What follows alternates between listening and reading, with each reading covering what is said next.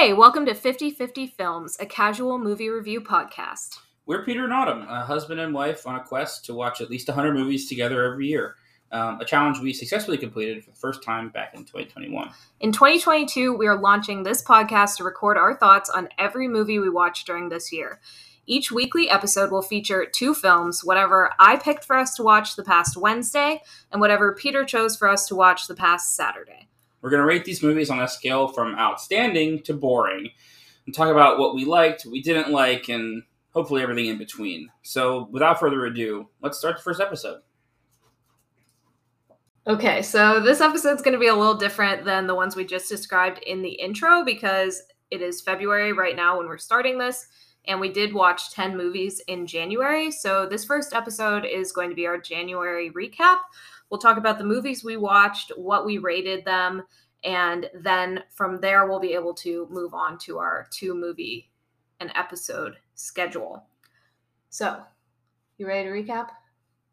Yeah, sure. Let's get going. Okay, so we're going to start with Spider-Man No Way Home, which we watched in the theater a little bit later than everyone else did. Not that much later. It was only January 2nd, I think. It was exactly January 2nd, but it felt later because everyone knew everything about it. And we both rated it outstanding, of course. I feel like anyone who knows anything about Marvel and watched that movie would not have rated it anything less. It was very good. Yeah. So what are your initial thoughts on Spider-Man? I'm really happy with what they did. I feel like at this point we're far enough away from it coming out that minor spoilers are fine. But yeah, no, it was very good. I really liked what they did with bringing in some of the older characters, both Spider-Man's and villains wise, and that the picks were very, very solid from that perspective. I did like how they hinted at Scorpion and Rhino also trying to break in through that weird multiverse barrier. I would have loved to have seen them on the big screen because I think the last time I've seen them was probably in the game that came out. But no, it was very good. Who is your favorite villain? Like in the movies or like in Spider-Man in general? Both.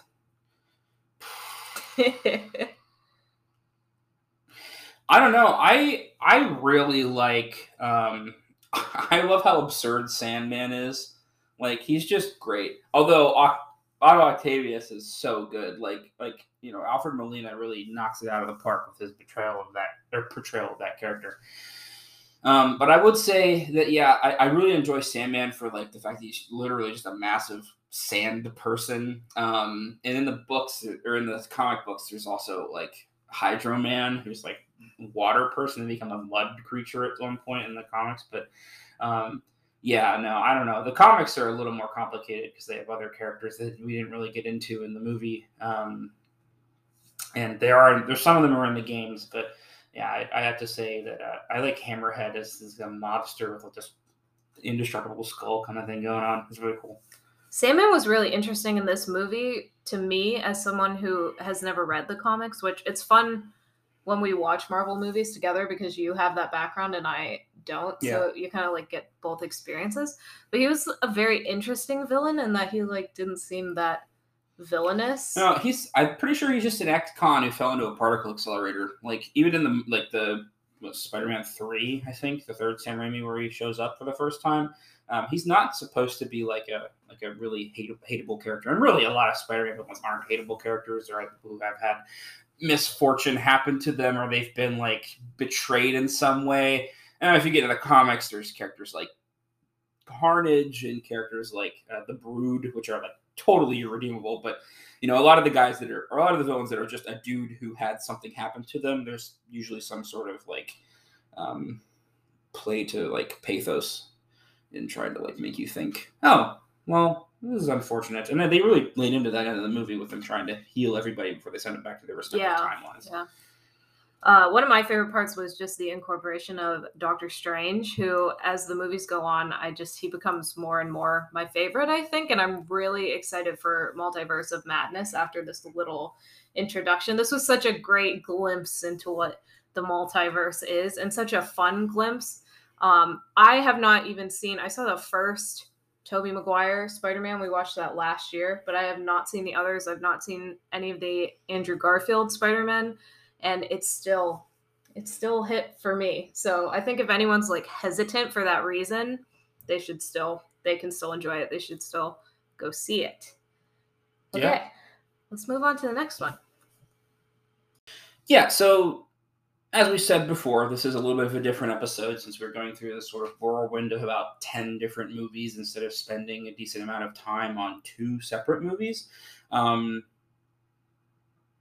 But, I mean, honestly, that's pretty much what it's going to be after this, right? It's going to be 2 More movies in-depth. each week and a little more in-depth. So we're probably going to spend about 5 to, well, hopefully no more than 10 minutes on each of these movies here, just to keep the time lower. And additionally, this is sort of our first time recording anything, and we have a relatively inexpensive mic, so any quality issues might get addressed later on. They might not. Who knows? But we're working on it. So, thanks for your patience.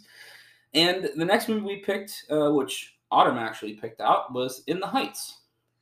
We both rated this one to be entertaining, which is number 3 on our 6 rating scale. Maybe we should explain the rating scale real quick. We should probably go over that.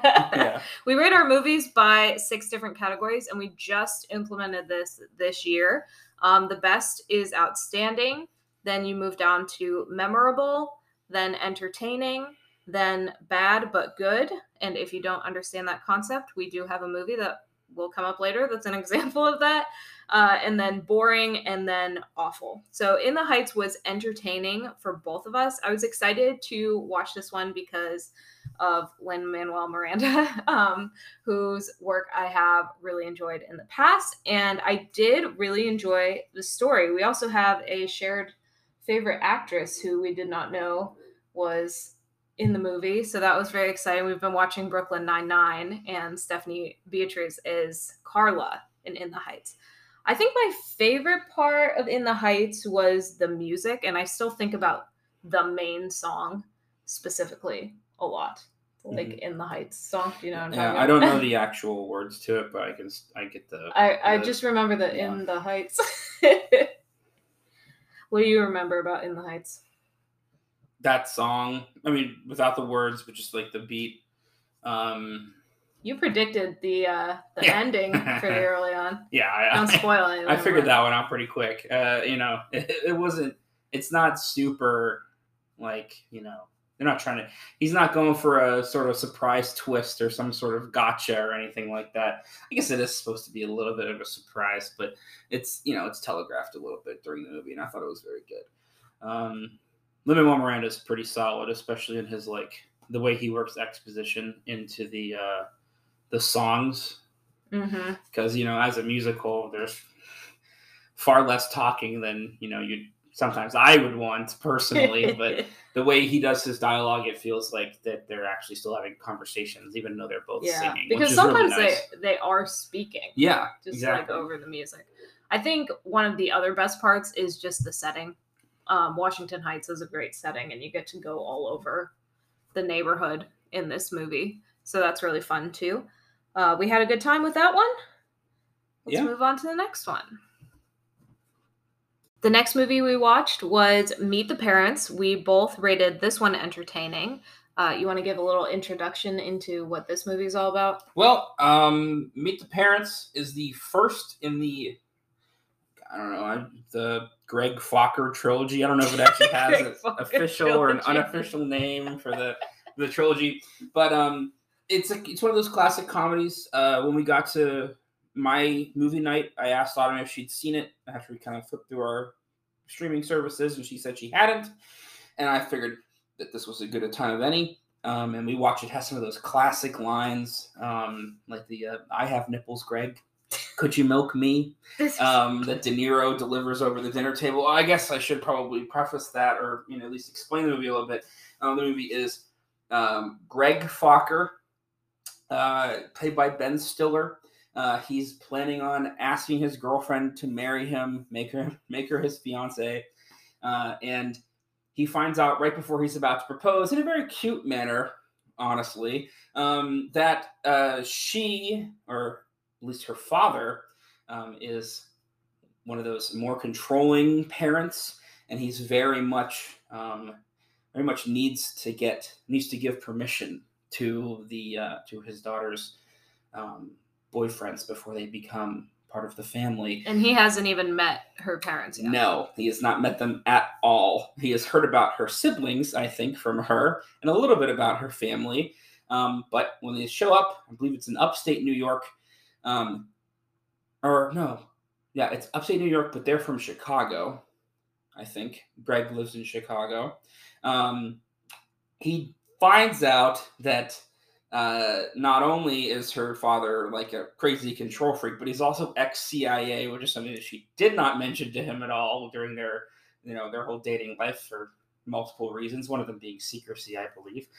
And it's hilarious. There's a lot of really classic lines. And it's a really fun movie. It's not super like high intensity with any of it really. Even the laughs are like a little more slow. Like slow burn sort of situations, but it's a really good movie. I feel like Meet the Parents is a great example of like our movie comfort zone. Almost like before we started this project, the whole idea of this project was that we would be able to pick movies that we wanted to watch and the other person could not veto, because we would each get a pick in that week, and that would allow us to kind of expand what we were watching, because we did usually fall into this kind of like comedy, actors we know sort of bubble, but it still is really nice to watch these every once in a while. It's just like almost a comforting sort of movie when you've like had a rough day, like watch something like Meet the Parents. It's just like a nice comfort movie, I feel like. So yeah, not my favorite movie we watched, but I did really like it too. Yeah, and there's two more. So if we ever decide we want to watch the rest of them, we can still watch Meet the Fockers and then Little Fockers as the conclusion of the trilogy. We can continue on the Greg Focker trilogy. The Greg Focker trilogy will continue at some point this year, probably. So the next movie we watched was a bit of a wild ride. We both rated it entertaining, and it was Good on Paper, which is the Eliza Schlesinger. Right? Eliza Schlesinger. Comedy on Netflix that we watched. Yeah, and that movie's good on paper, but I don't know if the plot ended up holding up on You rated it a good rating. Okay. Entertaining goes from that was pretty good to it was a movie, but it wasn't boring. I mean, and that's, to be fair, we can't rate it on any of our bad scales because it wasn't an awful movie. It was all right, and it certainly wasn't a boring movie because both of us were staring at the screen the entire time. It was like watching a train wreck unfold in slow motion, and I think that was what was intended by the movie, honestly. Because, I mean, you picked it, so you can kind of explain the story here. So Eliza's playing a woman named Andrea, who is also a stand-up comic, and she meets a guy on the plane, and he says he works in finance, and he's kind of a nerd, and so they start hanging out, but she doesn't want to date him because even though it looks like he would be perfect for her, like he's just not her type. But then eventually they do end up in a relationship, and then she just learns some things about him that kind of change her opinion on their friendship and their relationship. So it does just take you, for the first half, you think you're watching like a standard romantic comedy. You think you know where this is going to go. And then in the last half, you're watching a whole different movie. Would you agree with that? Yeah, almost like a light horror movie at certain parts. I mean, I wouldn't go that far. Well, like there's this whole dawning realization that she's been dating someone who's lying about literally everything that he's ever said to her, and it's, another movie could have taken it to a much creepier place. Yes, there is a tied up in the basement garage. Oh, he's tied up in the garage. It's not her. Which, but if it was role reversed, it would be like horrifying, and it's some kind of like oh man, the rating would have been much more violent. I liked it, and I think we need to define what entertaining means for us. We probably should, because I don't know. I don't think we're rating things the same when we think we are. Possibly. We have to revisit this in a later episode. So the next movie that we watched in the month of January was That's My Boy from 2012. We both rated this movie bad but good. I'm sure most of you have heard of a movie that is bad but good. sometimes that is a very personal definition. Some people, a lot of cult classics, stuff like Hell Comes to Frogtown or The Room. All these movies are considered, excellent by the people who really like them, but most people would really, sort of cringe at watching them. And I have not heard of either of those movies. You never heard of The Room? No. We can talk about that later. The whole, oh, hi, Mark. That whole movie? You don't know that one? No, we may have to watch that this year. Anyway, we watched That's My Boy, which is the joint sort of Adam Sandler / Andy Samberg movie. At least those are the two biggest actors that are in it. Vanilla Ice also, makes quite a few appearances as well. Yes, and the girl who plays Blair in Gossip Girl as well. I've never seen Gossip Girl, so that doesn't mean anything to me, but it's cool that you remember that. She plays Jamie, Andy Samberg's his fiance. Anyway, we watched this with friends. We did. My buddies were over, and we were all drinking. And when you're drinking, you're not really looking for a heavy thinker movie. If you're going to watch a movie after that, you're kind of looking for something goofy that you could probably play a drinking game for, which we did. Apparently there's a lot of stuff that happens in that movie repeatedly that you can make an easy drinking game out of, which was kind of crazy. Especially the "What's up." Yeah, what's up? Yeah, and then knocking somebody out with a bottle happened far more times than you'd expect. It's more than one and more than two. I mean, That's My Boy is the story of Donnie Berger, played by Adam Sandler, as this kid in high school who has a sexual relationship with his like math teacher, who is very attractive in the movie, and so when the trial is televised, Donnie Berger is looked on as a hero for being the one kid who got to sleep with the hot math teacher, and he sort of rides that fame for most of his life, and you see him again. No longer a child actor, now played as Adam Sandler, who is just a washed-up drunk / addict who... You've missed a very important point. What? He gets her pregnant. Oh, yeah, he gets her pregnant. And so, washed-up addict, who then finds out via a newspaper ad that his son, Han Solo Berger, is now... He's getting married, and it's going to be in this very fancy part of, I think, probably also New York. I can't really remember. It doesn't really matter. It could be LA even. Who knows? So he goes to see his son before his son gets married, and then a bunch of hijinks ensue, and it's pretty entertaining, honestly. I'm not the biggest fan of Adam Sandler. Like, not everything he's done. I think he's done a lot of really funny movies. And I actually do like this as one of his like better, like raunchy, goofy comedies. I think it's very entertaining, and it gives you you get a lot of good laughs out of it. I do have to say, I don't think I would have paired him up with Andy Samberg, but it totally works. Yeah, it worked really well. Andy Samberg as the straight man is not really something you would expect, strange. But it was very funny. As I mentioned, we're watching Brooklyn Nine-Nine currently. Yeah. So to see this complete opposite of Jake Peralta, at least until the end of the movie when he becomes Han Solo again and joins the family. Rejoins the family. Yeah. But yeah, it was a very different Andy Samberg role than what we've been watching. So I think this is a very good example of what bad but good means. Yeah, you're happy to be watching it, but you also know that it's not a great movie. Yeah, and this, like some of the other movies we watched, is one that I had previously seen. I think the movies we've talked about before, obviously No Way Home was a new one for both of us, and so was In the Heights, because they're both relatively new movies. Meet the Parents is something I've already seen that I wanted Autumn to see. Good on Paper was a new one for both. And That's My Boy, I actually saw back when I was in high school. I think I was still in high school when it came out. Either way, it was either in the theater with friends, or it was with friends in my buddy's like bedroom or something. We also watched like movies on his nice flat screen TV. But yeah, it was kind of fun going back to about 10 years, away from it, just to like see how it was. Then I had a viewing experience that was long overdue. I finally started watching Star Wars, which was very exciting. We watched A New Hope, The Empire Strikes Back, and Return of the Jedi all in a row. Peter rated them all outstanding, Mm-hmm.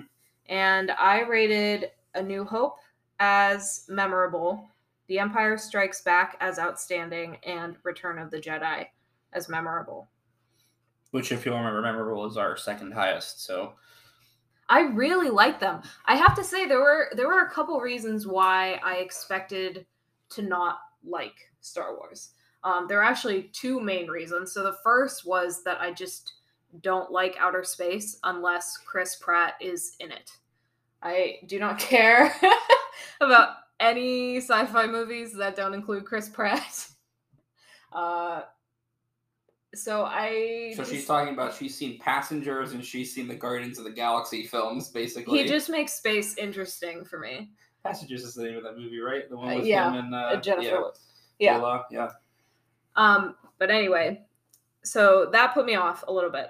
I'm not a huge sci-fi fan.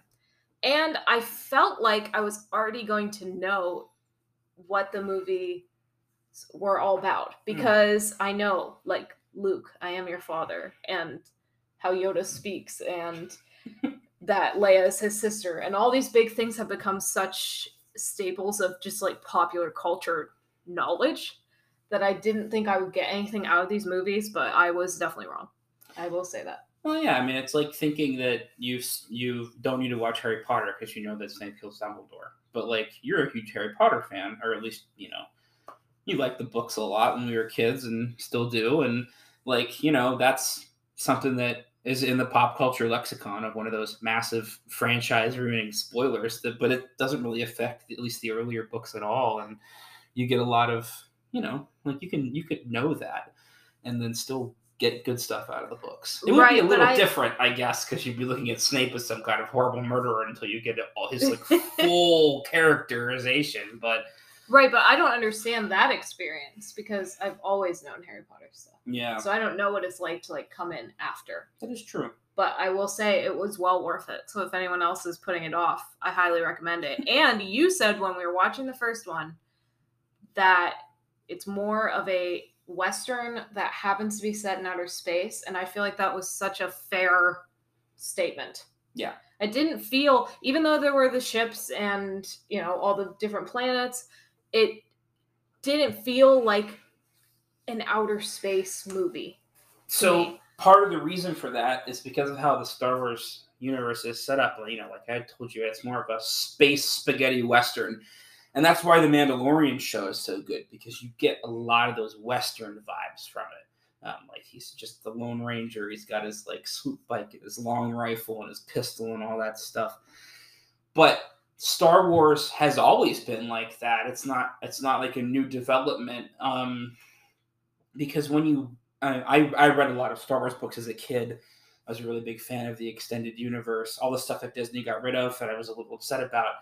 But when you read those books, unless you're reading the super specific, like these guys are the dudes who only do space battles books, like the Rogue Squadron books, most of it is based around just the people having interactions with whatever. Like they're on a planet doing something. Whereas a lot of sci-fi I've read and I've been reading, and I know the stuff that you're not a big fan of, like I'm reading The Expanse, which is an excellent series, but they deal a lot with the intricacies of being in space. Gravity is a huge thing. People take too many G's of force and they can stroke out. There's a lot of like, you know, you vacuum in the ships sort of thing. That's really never a thing in Star Wars. If your ship takes a lot of damage, it explodes generally. So you're not worrying. And I like that. That's all I want to know. Exactly. And so like you don't have to worry about any of the sci-fi aspects, any of the like science aspects of it really. Like they're gonna make up stuff like the Hydra spanner and the check those power converters. He's talking to him on Tatooine in the first movie. But it's so much like a Western that you can almost just like you just enjoy it for what it is, for the story it is, instead of thinking about, oh, well, what if the oxygen vents out of the Falcon? Like that doesn't happen. That like never happens actually. I think even in the books, somebody only got. I read one instance in one of the books where someone's X-wing like cockpit was breached and like the vacuum of space became a problem because Star Wars kind of ignores the vacuum of space because of all the shielding and stuff like that. So you'll see like, the Falcon just flies right into the Death Star and there's dudes walking around inside the hangar bay as it comes in because there's the ray shielding that keeps in the oxygen or whatever it is. It's goofy, it's super technical, and I don't even remember it entirely fully because it's been years since I've read any of those books. But you just really don't have to focus on any of that stuff. Yeah, it's a really character-driven story. Yes. Which that is what makes a movie or a book or any sort of media a success for me, is that I need to be able to, like, care about what happens to the characters. I don't need to necessarily relate to them. I don't need to like them, but I just need to be invested. And Star Wars gives you such a great cast of people to follow. And I know, like, there are some, this is probably controversial, but I wasn't a huge fan of Han Solo, but I was still invested in, like, what he was doing. Han Solo was very, like, early Tony Stark for me. That's how he felt. I don't know if you agree with that. Didn't like him because he's kind of an asshole. But that's his whole charm. He's the rakish smuggler, Yeah, and it did it for Leia, but it didn't do it for me. So, which character would you say that you relate to the most? Yes, because oh god, I don't know. As I told Peter while we were watching multiple times, I relate to C-3PO like maybe a little bit too much. It was actually kind of scary. Yeah, like if I wanted to know what I would be doing in these instances, like I just had to watch what C-3PO was doing. I don't know if I liked that. I don't know. I don't know if I can really relate to any of the characters in the original trilogy because I'm personally not one of those, like, I'm not a rakish smuggler type, I'm not Han Solo. I was going to laugh if you said Han Solo and I just said it didn't do it for me. No, I mean, like, and I guess Luke is too much of an idealistic, like, golden boy type. Golden boy. I mean, like, he's, he has this, like, Han Solo says it best in like episode 6 where he's like, I'm gone for a little while and everyone starts to have delusions of grandeur. And because Luke's now a Jedi Knight and it's only been like, a year or so or whatever. And I'm not that big into that sort of stuff. And maybe Lando, honestly. Yeah. Just a little bit. Like, I was going to say maybe that pilot that you like. Wedge? Oh, Wedge? Yeah. I mean, like, he's not... Okay, my favorite character is Wedge Antilles because he is in every single one of the movies. He is a good pilot in every single one of the movies. He doesn't die like most. Sorry about that. We were cut off. I was expounding about Wedge Antilles and our. We're going to explore a different recording software for the next time we do this. But anyway, yeah, Wedge Antilles. He doesn't die like most of the other fighter pilots do in Star Wars, and I really mostly like him because he survives all three of those. In the extended universe, there's a whole series of books that revolve around him and his crew of X-Wing pilots called Rogue Squadron, which I've already mentioned. And it's one of my favorite, like, tie-in series I've ever read. And I wish so hard that they will put out a Rogue Squadron, like, show. That would be a cool show. I mean, there was a little bit of like a Rogue Squadron style game, and there were a couple of older games that were Rogue Squadron games, but it's not enough. I want like an actual show with Wedge and the guys in his crew going out and fighting all these different Imperial like sub factions, which was really interesting from those. Particularly, it just stands out one thing where, if you remember in Empire, there's those AT-AT walkers, right? The big quad walkers that destroy most of the facilities on Hoth. And they're like trying to attack them with their little like snow speeders, and it's not working because the snow speeders are too weak to damage the shielding on the walkers. And in the books, they Wedge and his crew of X-Wing pilots, because X-Wings can fly in atmosphere, they run across some AT-ATs defending some weird fringe Imperial facility, and it's just like a whap whap, and it destroys the entire AT-AT because the S-foil laser cannons on the X-wing are just like wildly powerful compared to a lot of the other like blaster weapons attached to different speeders and different fighters. It was very good. But I think Lando probably is my most when I relate to the most, because he's just kind of like he's doing what he can, he's just he's helpful, and at the beginning, like, you're kind of like, I don't know if I like this guy, and you were like, I don't know if I like this guy. Yeah, exactly. But it's just like, I mean, he's being forced into a bad situation, but he's just like, he's doing his best. He's keeping going, and he's like, he's keeping it real, and I identify with that a little bit. Just do your best and be helpful. Yeah. Try hard. I like that. Yeah. I also feel like it's important to mention that our dog looks like an Ewok. She does. And so that makes the Ewoks very, very endearing to me, just because I love her. So I love them. She's also a little bit fierce. A fierce fighter, like an Ewok. A little warrior. But yeah, so we had a lot of fun watching these movies. I did, especially because I hadn't seen them before and I knew it was time. So you will be hearing about the prequels soon, I think. Yeah, maybe we'll watch one this tomorrow or tonight. Who knows? And then we watched Encanto, which I loved, and I cannot stop singing the songs. And because of that, Peter cannot stop singing the songs because they're always right in front of him. I rated this movie outstanding. Peter rated it memorable. This was a super exciting experience for me because I have not fallen in love with a Disney movie since Moana came out, which I think was in like 2017 or 2018. I know we went for our like 3-year dating anniversary, but I don't know what year that would have been.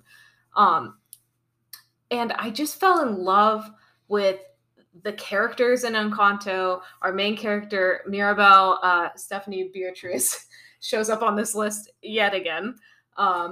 Lin-Manuel Miranda does too, in a way, because he did a lot of the songs, which you can immediately tell. He has a very distinct style. But the songs were great.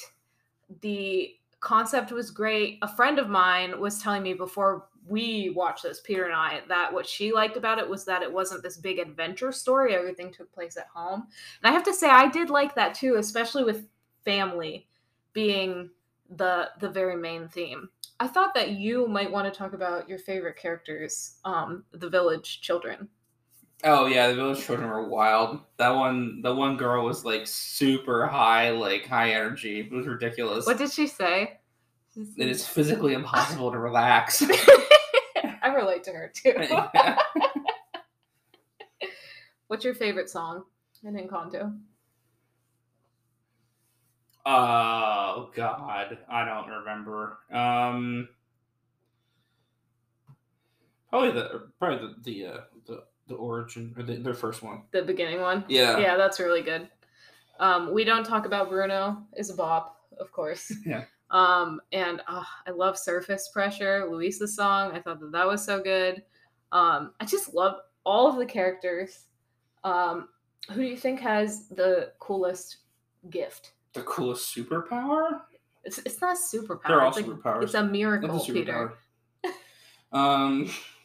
It's a miracle. Each one of them has an ability that only they can do. That's like extra power. It's like superpowers. Well, it's like the Incredibles, but it's like my favorite is Antonio, who gets his gift during the movie. I feel like he has the talk to animals one. Yeah, he has the coolest gift, and he gets the coolest room. I think because of that. Not that we get to see everyone's room, but It's definitely cooler than Bruno's room. But Bruno had a pretty cool room. You want to walk up all those stairs? No, that sounds awful. But like, it was cool looking. Like, it's like you stepped into a mountain range with the whole like mystical aspect to it. It's pretty neat. But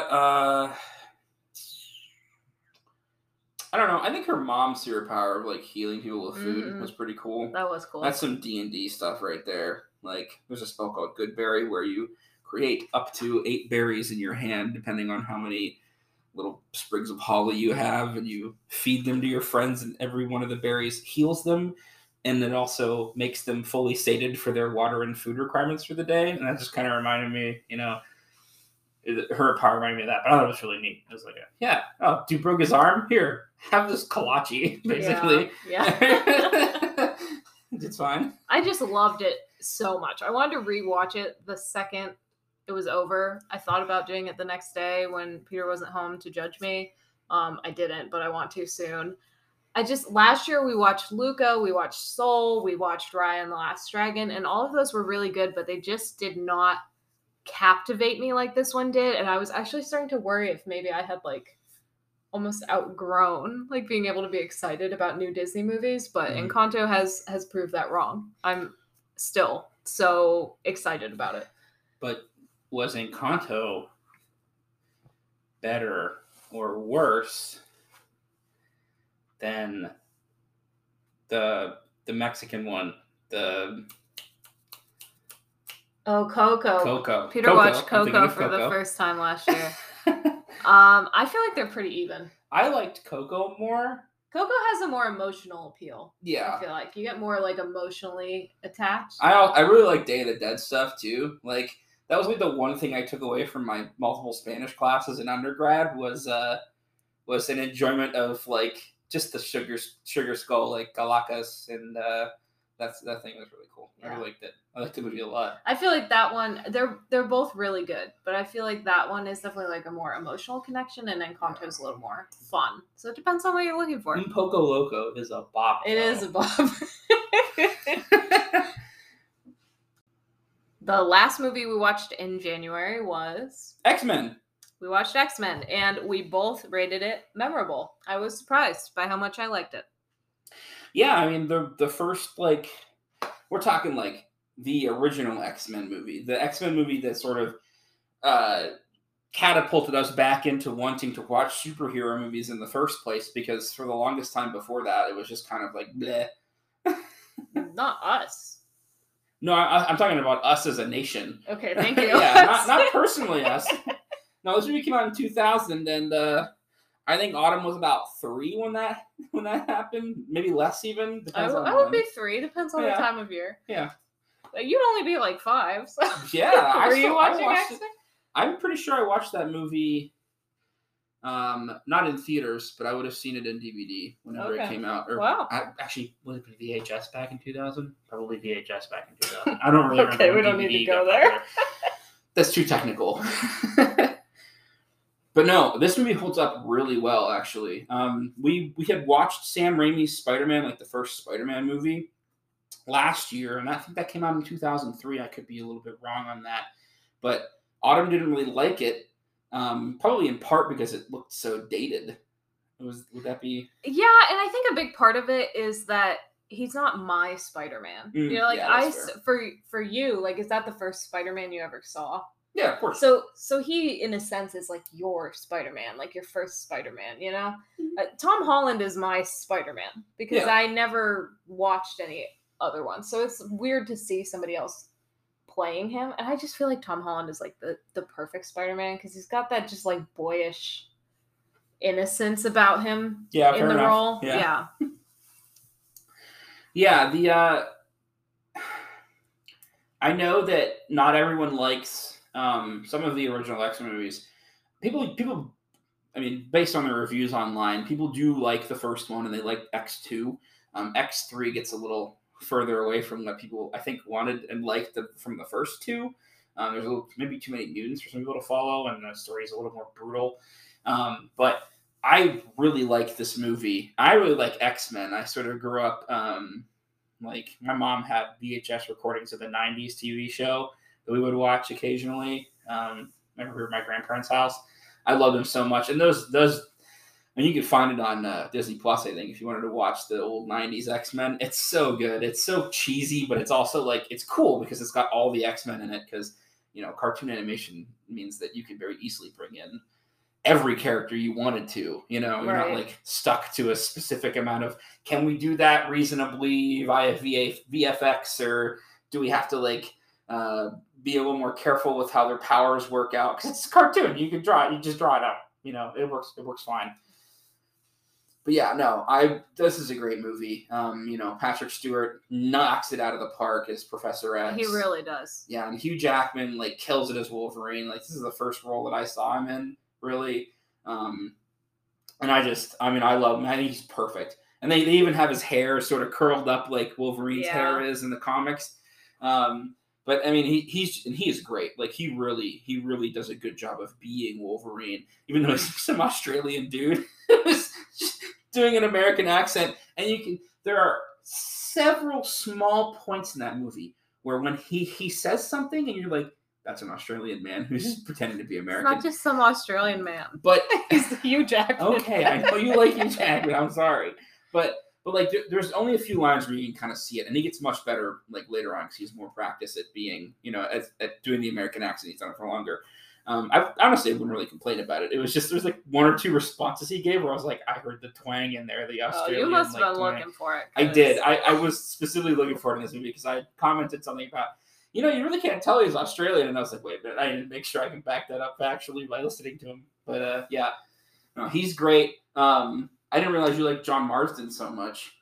I think it's James. James Marsden. That's sorry. I'm thinking of Red Dead Redemption. Yeah. John Marsden. No, I do. I do really like him. He's one of those actors that I don't. If you were to ask me some of my favorite actors, he would not pop into my head. But anytime I see him in something, I'm like, oh, I really like him. So it was fun to see him as Cyclops. Yeah. Cyclops and Storm were my favorite. And I think if I had to pick between the two of them, I like Storm the best. Yeah. Just because it is always great to, as a woman, to see such a great, well-rounded female superhero who has just really cool ass powers. Mm-hmm. So Storm's one of the cooler female heroes I've seen, really cool. I think. So I really did like her. I also loved the school concept. Yeah. As someone who just loves any sort of magic school or spy school or any sort of setting where you have students learning about magic or otherworldly things. It's so cool to have all these mutants in this school in this one place together. I really enjoyed that aspect as well. Yeah, and in the next two, we're going to get, when we finally watch that, which will be probably pretty soon, you'll get to see more of some of the students and their whole shtick. Because, if you're familiar with the comics, a lot of the kids that are students are X-Men in some of the comics. Particularly Iceman. He's the one I can think of that's one of the more he's Iceman. He is essentially, he's the original Frozone, basically, from The Incredibles. He slings ice and This is the second time you've brought up The Incredibles. Hey man, it's The Incredibles. What can you say? But he'll sling pathways out of ice and slide around and freeze things and stuff like that. They base Frozone off of Iceman essentially. But it's so good. And I can't wait to show you some more of it because it really held up well. It really did hold up well. Some characters aren't in it. I'm pretty sure you don't have Beast in these ones. I'm pretty sure you have to wait till first class to see Beast as one of the characters, which is too bad because I do like Beast. He's a really interesting character. But yeah, no, it's really good, and I can't wait to show you more. Yeah, so those are all of the 10 movies that we watched in January. Like we mentioned earlier, we typically watch 2 a week. Every once in a while, we watch one with a friend, or we just are feeling movies and we watch a little bit more. So we'll be excited to get more in depth in future episodes. Thank you for listening to this little introduction. Yeah, we'll see you guys next time.